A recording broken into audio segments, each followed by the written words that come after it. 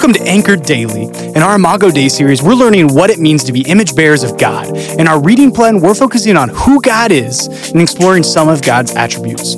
We'll also consider which characteristics are God's alone and those we're called to reflect as His image bearers.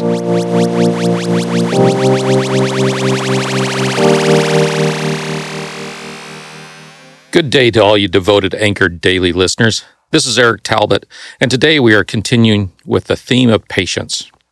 Yesterday, Nat gave us a look at patience of God. He made a statement that God does not act out against evil at this time in history.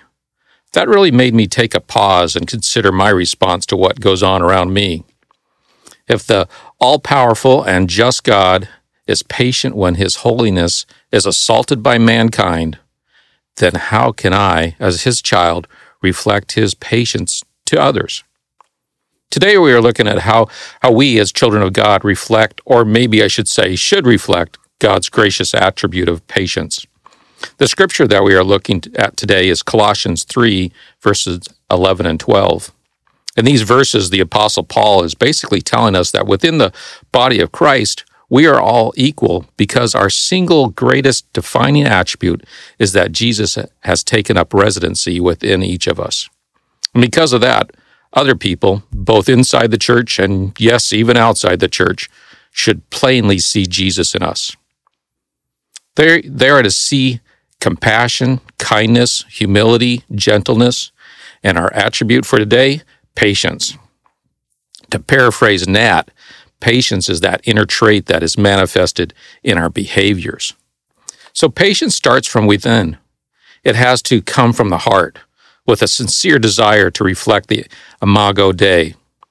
From there, our actions can be seen as merciful, giving evidence that our lives are indeed built on a different foundation than the rest of the world, built on the cornerstone of Jesus Christ. If I make the choice to deny that God is patient with me, I am going to be frantically working to make sure that I live towards the goal of perfection, but will inevitably miss achieving it and will live in fear and feel inferior as a result. And in the process of that frantic work, I am going to expect perfection from everyone else around me. I will be intolerant of their behavior. I will treat them as inferior, and I will quickly point out their failures to cover mine.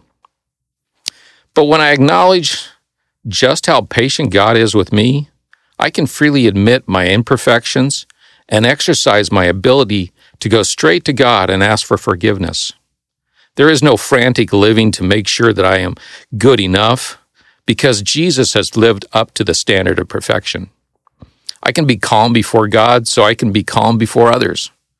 That means I am not expecting perfection from others.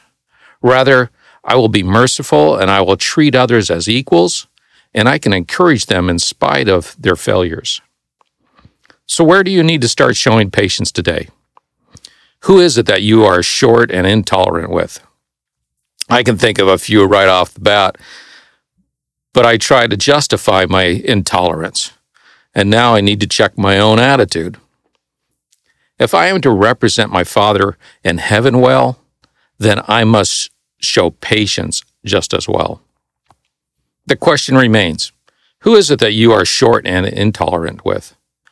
There's a good chance that includes those that you are closest to, like your spouse, your children, siblings, or parents.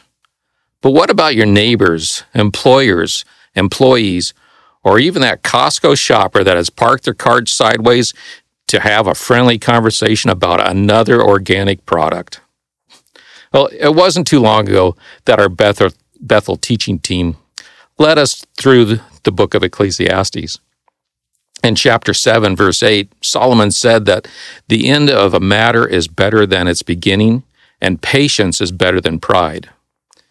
This certainly applies to our topic today, and it reveals the heart condition of pride that raises its ugly head as intolerance.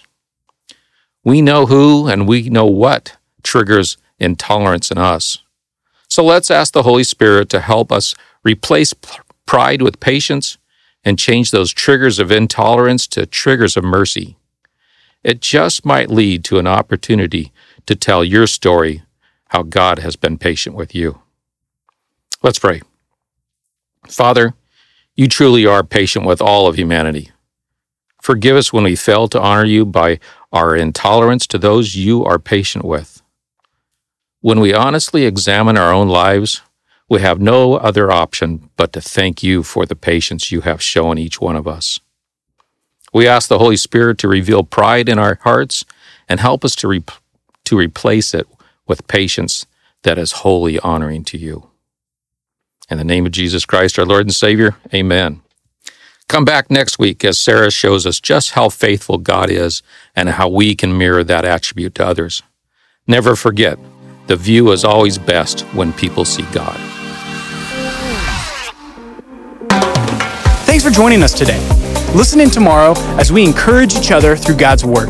If you haven't already subscribed, please do so, because we would love to continue to dive into God's Word with you. We'd also like the chance to connect further with you. If you go to bethel.ch, you will find all sorts of ways to serve, worship, and learn together. Finally, please consider sharing this podcast with your friends by word of mouth or on social media. Thanks again, family. God bless you.